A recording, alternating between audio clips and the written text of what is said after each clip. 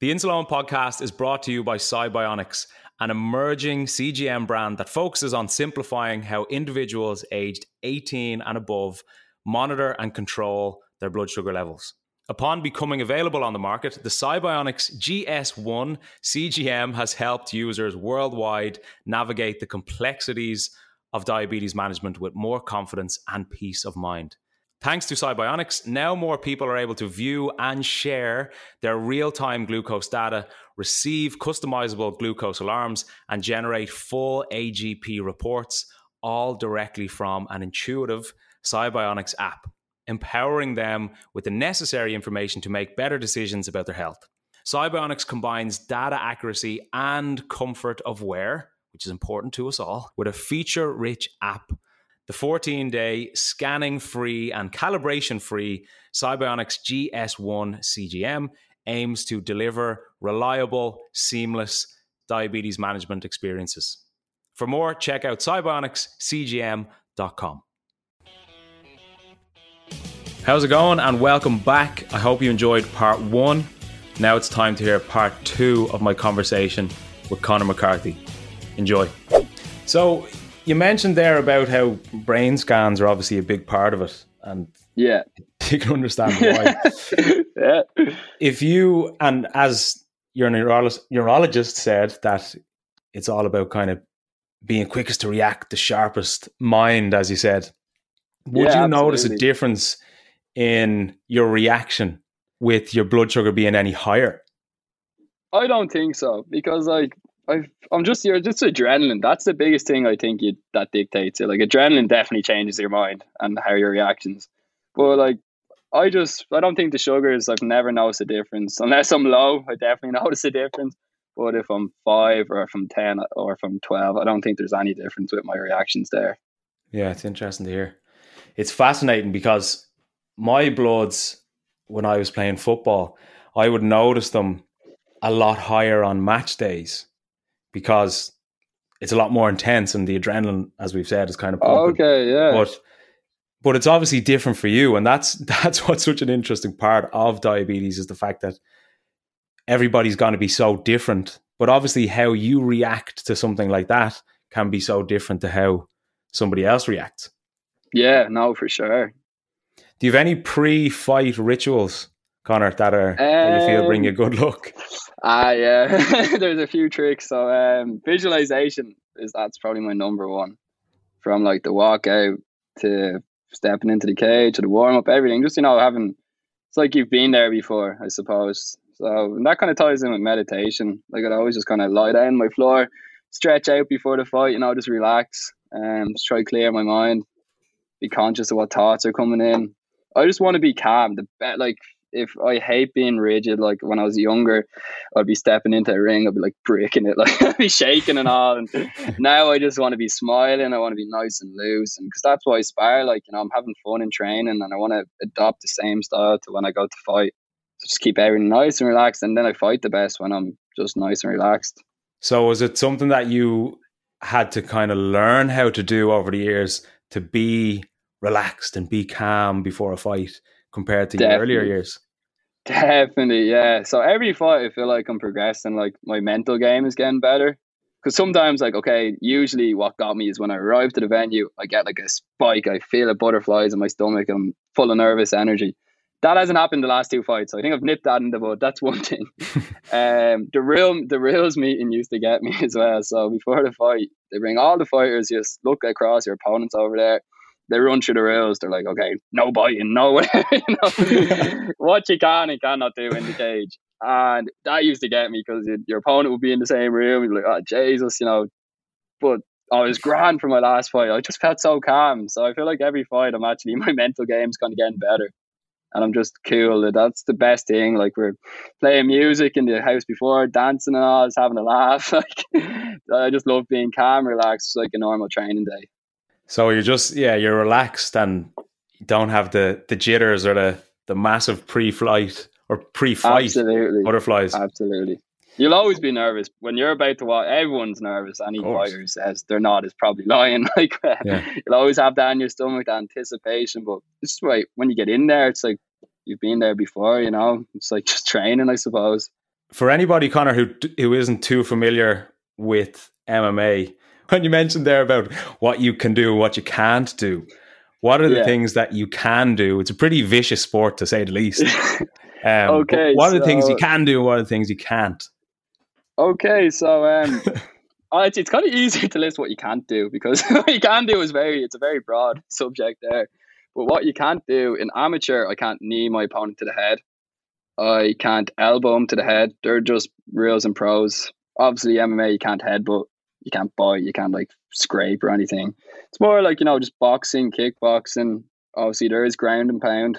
So if I take my opponent down, I can posture up and land strikes. I can't kick an opponent if he has one knee on the ground, or if he has a hand on the ground and it's supporting his body weight. I can't kick him to the head, because that's considered a down fighter. And there's certain locks on the ground. I can't go for a knee bar, which is like a move to break someone's knee. That's only professional. I think there's certain types of ankle locks you can't do. I think there's called submission. So when you're on the ground, like there's certain things you can't do. But yeah, it's pretty. It's pretty. Yeah, like, so it's pretty much you need to list the things you can't do rather than the things you can do. Yeah, I'll be here all day naming the moves. Yeah, I'm interested to know, Conor, have you noticed any difference between the length of time it takes your body, or like an injury or a cut, to recover since you were diagnosed compared to when you didn't have diabetes?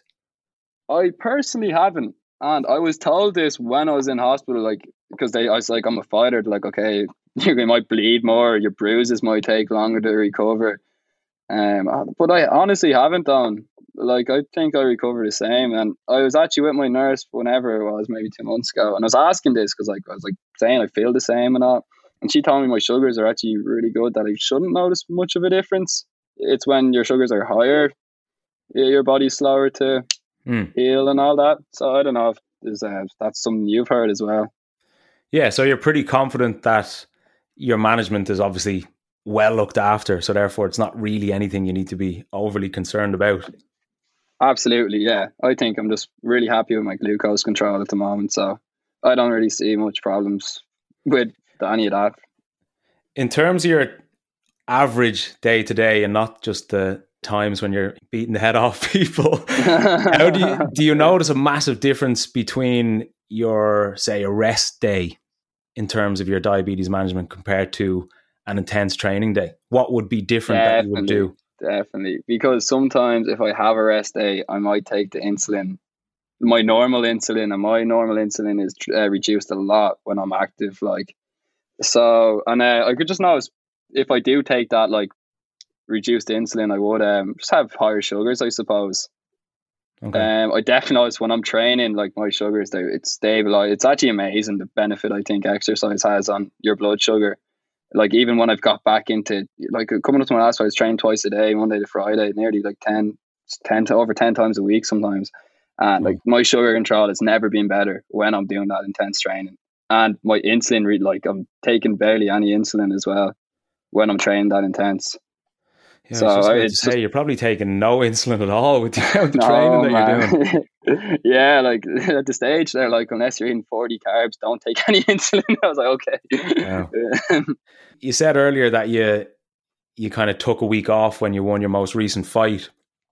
Yeah. Did you notice that you were taking a lot more insulin over that break period compared to the intensity leading up to the fight? Definitely, yeah. I say 20% increase in my long acting insulin, and then maybe like similar enough with my fast acting. But like when I train, I just take a 50% reduction in my fast acting, and that's kind of just like like I always do. So I just don't take that reduction, and so I would be taking double the amount of insulin, I suppose. Yeah. And do you generally eat the same types of foods too on your kind of rest days compared to your training days? Yeah, it would be the same. Now, I ate like crap after my fight for that week, man. Like, I was actually just trying on purpose to eat as bad as I could. Because you obviously coming to fights, it's very strict diets and there's no whatever. But like, I was just getting all the takeaways and all crap, and I suppose it actually made me not want to eat that anymore. it was like I was doing the extreme, just like I felt like crap and all. I was like in chippers and all that. And now like I'm just back to my good diet. It's like trying to like keep me away from it. I just did the extreme, I suppose. Just pressing that reset button. Yeah, absolutely, man. That's what it was like for me, because I had COVID a couple of weeks ago. Now, obviously, I heard that actually. Yeah, I seen your post. Yeah, it was an intense couple of weeks. Now, obviously, COVID in itself had a massive impact on my bloods, but I felt that because obviously I had COVID and I had to completely self-isolate, I couldn't leave my house, I obviously wasn't training and going to the gym. And I really, really felt that the fact that I wasn't training at all probably had more of an impact on my insulin requirement compared to really, well, maybe it didn't. Maybe I'm exaggerating slightly, but for me to have that change in schedule from, I'll always do something each day to then doing absolutely nothing, that inevitably is going to have a massive impact on my insulin resistance and how much insulin I require. So I can only imagine the difference that you saw post-fight when you were eating all your takeaways and that kind of thing. You mentioned earlier, Conor, that visualization is a big thing for you. And yeah, absolutely. You kind of lie on the ground and listen to music and see yourself in the cage already. But is visualization something that you do regularly? Something that you try to do almost on a daily basis to say, this is what training is going to be like, this is what my future is going to be like?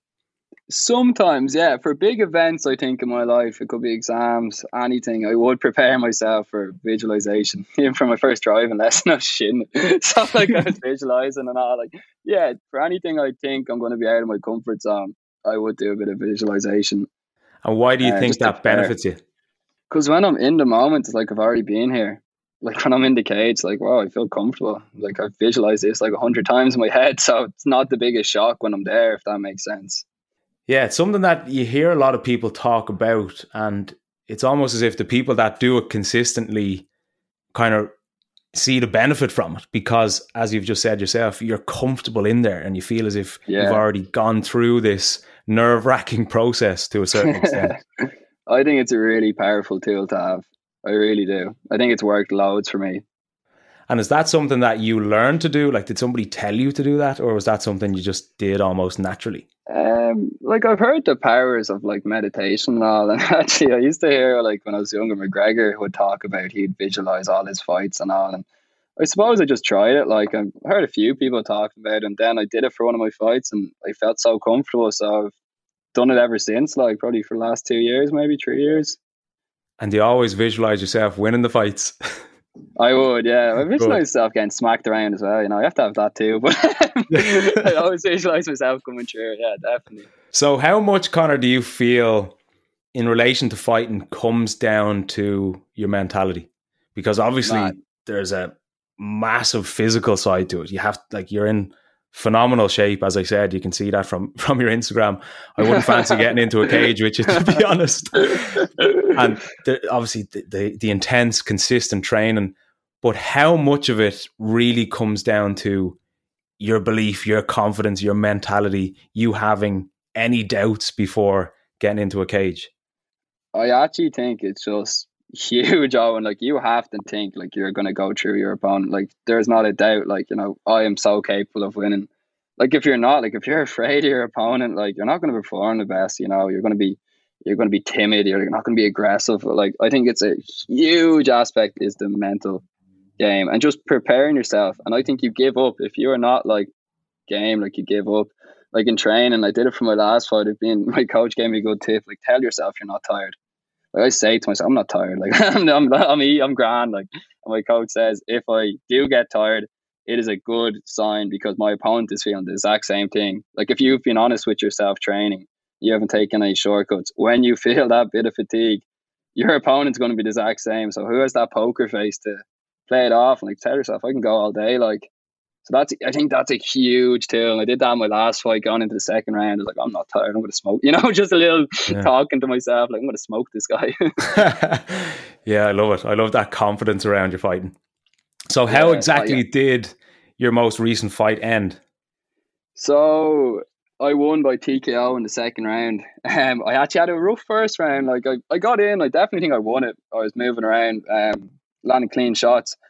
Basically, I made a mistake. We clinched up and we got to the fence, and he basically went for an arm lock, and he fell on his back. I'm on top of him, but he's bending my elbow the opposite direction which it should. You know, it's a hinge joint. You can like only like bend it 90 degrees. He was trying to go like 180. He was like bending it the other direction, and I kind of rolled out. Like the commentator was like calling me Stretch Armstrong because like I was very tight. Like it looked like my elbow should have been disconnected, but I survived through it. I kind of like rolled over. The bell went. Then the second round came in. I fell flying. I was like, I'm grand. I'm going to smoke him, and stopped him 2 minutes into the second round. He kind of fell on the ground. I hopped up top of him, just postured up and landed a few strikes, and the ref had seen enough, probably a few. It was tinker on the ground for about 40 seconds. The ref seen enough and just hopped in. So the ref obviously has to jump in to say, this lad can't do anything anymore. It's when you're not defending yourself or you're damaged. So like a TKO is a technical knockout because he wasn't defending himself. He was taking damage and the ref had seen enough. He gave him a warning before. He kind of like clapped his hands, and your man was doing a bit like he was trying to defend himself, but he just kind of postured up and landed 3 big strikes, and the ref's like, yeah, it's enough. And it was euphoria then, was it? Yeah, I was buzzing. Did a little dance, and everyone was watching on pay-per-view. They were dying laughing.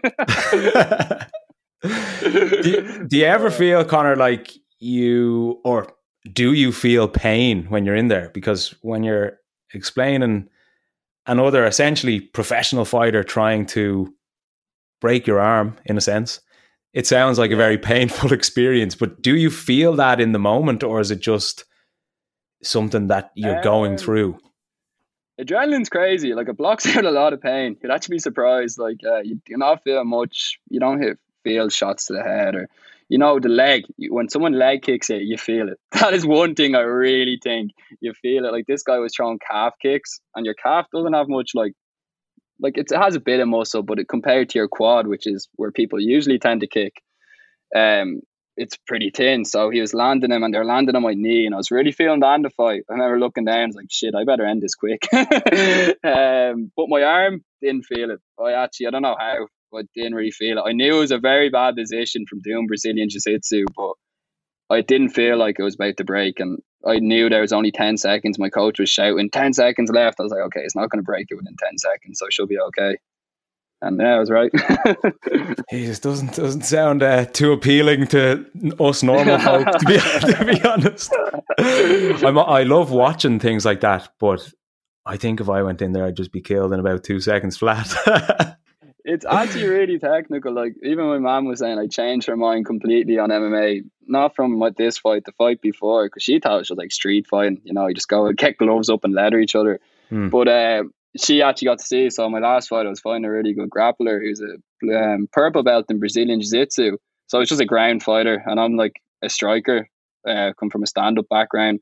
So he was just trying to take me down the whole fight, and we were kind of like a chess match. He's trying to make a move, I'm trying to defend this move. It's back and forth against the cage, like trying to grapple.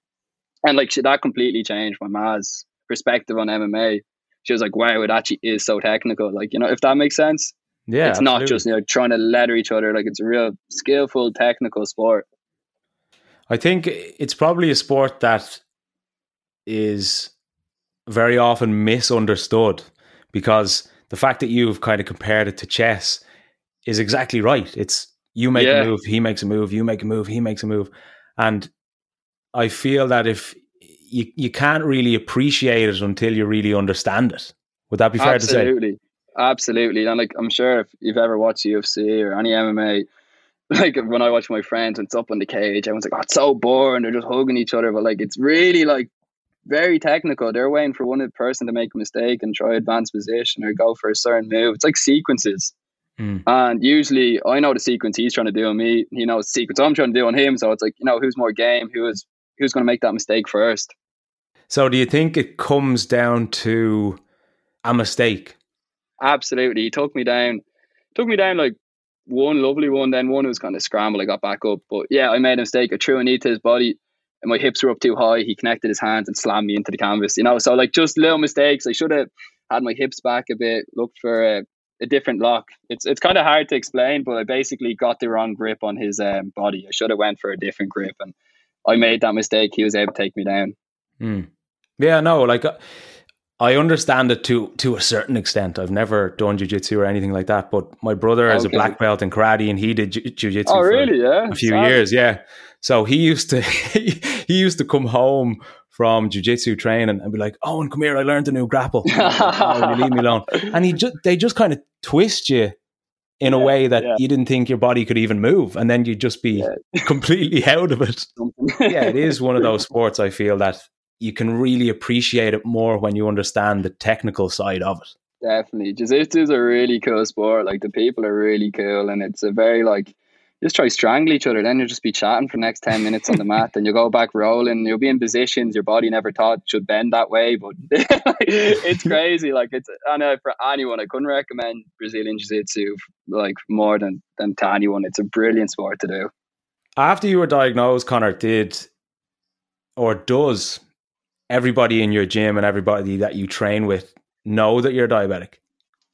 My coaches did. They're the first people I told. And I, like, my close partners, I suppose, when I got back, I gradually told them. But listen to this, man. This is really funny. So I was telling one of my lads, one of my main partners in the gym, I'm diabetic. So, oh, shit, whatever. Then one of the other lads, one of the main partners for the last 2 years, comes in as well. And here's us talk about diabetes. He looks at me and goes, "Are you diabetic?" I go, "Yeah, I just got diagnosed with type 1. He's like, "I've been type 1 the last 15 years. I was like, "No way." I trained with this fella heavy for the last 2 years. Like, I mean, he's a goer. Like, we'd be punching the head off each other and all. Like, he's a goer. And I had no idea he was diabetic. Like, I couldn't believe it. Like, I was actually in disbelief. So did that then almost give you more reassurance knowing that this thing isn't going to stop me? Absolutely. But, like, I was already full swing at this stage. I wish I knew he's diabetic when I got diagnosed. But I was, like, full swing in this. You know, I'm already 2 months intense training, like, at this stage. But it was just, like you said, more reinsurance. Like, this thing is nothing. There's actually another funny story he told me. Like, we're just talking about diabetes and all after training. He was like, 1.5 years ago, I was having a hypo when we were sparring. So I was sparring him, and he didn't tell me. Like, I didn't even know he's diabetic. He wouldn't stop training. So he felt the hypo coming. He was getting a bit blurry and all. And he wanted to finish the round out. Like, we probably have a minute left in the round. And he said I was boxing the head off him for that last minute. And he didn't tell me. He didn't stop. Like, and he actually had a hypo during sparring. I thought that was one of the craziest stories I've heard. Oh, that's just lunacy. Oh, he's a nut job. He's a real And that's the thing. When you're having a hypo, it's almost like your entire world is caving in, you know? Oh, yeah. So the thought of then trying to still fight somebody sounds extremely difficult. Crazy, man. Like, geez, fair play to him. I was like, man, you have balls. And have you then you've obviously sparred with him since he found out that you're diabetic? Absolutely. Like, you would have been my main, like, we would have sparred a lot. Like, we're sparring today, and it's cool. Like, I actually love having another diabetic in the club. Is there any difference between, well, I'm assuming that there is, but how would he prepare for training and a fight compared to how you would? Would there be any massive changes or differences? More or less the same. Like, I just asked him, because I always have my sugar on the bench and all, but he usually keeps in his gear bag in the change room. And I was like, "Oh, do you not need your sugar?" Like, because I top up through training sometimes, you know. But he's like, "No, I just get my bloods just a bit over 10 or just around 10, and that does me for an hour and a half." Like, he's been 15 years diabetic, so he knows his stuff, I think. I hope. But, yeah, so he just says 10 does him. Like, he can train for an hour and a half, and when his bloods are 10, never runs into problems. Yeah, that's amazing. It's interesting to hear that he just kind of sprung out of the woodwork when you were talking about it. Does he have the same opinion then on not wearing a CGM when it comes to fighting? Yeah, he doesn't wear a CGM. I think he does the same thing as I do. Like, for taking a week off, he could get one, you know, but yeah, he doesn't wear one. Like, I would have known he was diabetic then if he actually had a CGM. And we were training for, like, it's probably a month into the club, training hard, or 2 months, and I only was telling one of the other lads I was diabetic, and he just came in. Like, it was just madness. Like, I was already training with him since I was diabetic. He was diabetic. We just didn't know. He kept it a secret long enough, didn't he? yeah, Jesus. I've one more question for you, Conor, before we finish up. Absolutely. I know you know what's coming because I know you've listened to a few episodes of the podcast in advance. It may be a tricky one for you to answer because you're not even a full year diagnosed yet. But if you had the opportunity to thank diabetes for something, what would that be? I think my diet, man. I think it's really reinforced healthy habits, and maybe like from getting better choices, and maybe not drinking as much, or I don't know. Just think having even fitness. Like when I first got diagnosed, I just walked the whole time, and like just being more active, having better choices in my diet. I think that's really got reinforced by diabetes. And discipline, I suppose. Maybe there are two things I think I could thank diabetes for.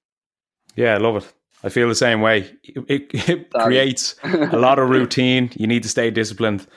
And it can certainly, in a strange sort of way, create a heightened awareness for just keeping a closer eye on your health. Absolutely, yeah. I feel like I'm way more in tune with my body now.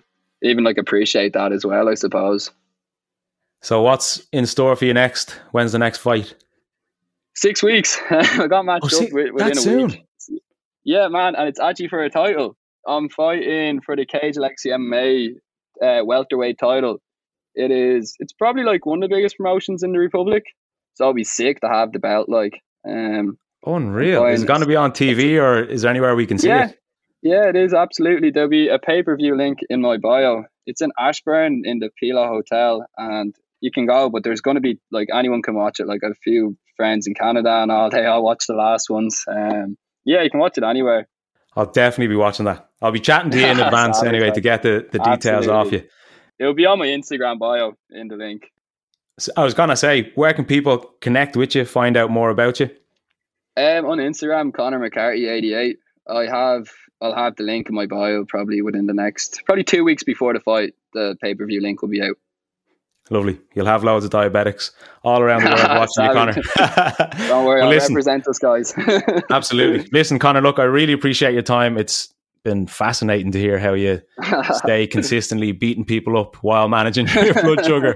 And best of luck in the future. I'm expecting big things. Owen. Thanks. It's been a pleasure, man. How good was that? What an incredible way to look at your diabetes, and what an incredible way to deal with it so soon after being diagnosed. Like, even speaking to Conor throughout that whole episode, I almost found it hard to believe that he was diagnosed less than a year ago, because he already is so confident and so comfortable with his management. And the fact that he's going into a cage beating people up for fun certainly shows how well managed things are for him so far. So hats off to Conor again. I know a lot of people are going to get a lot of value from hearing about that, particularly just down to the fact that he is so new to it and he's still doing so much despite his diagnosis.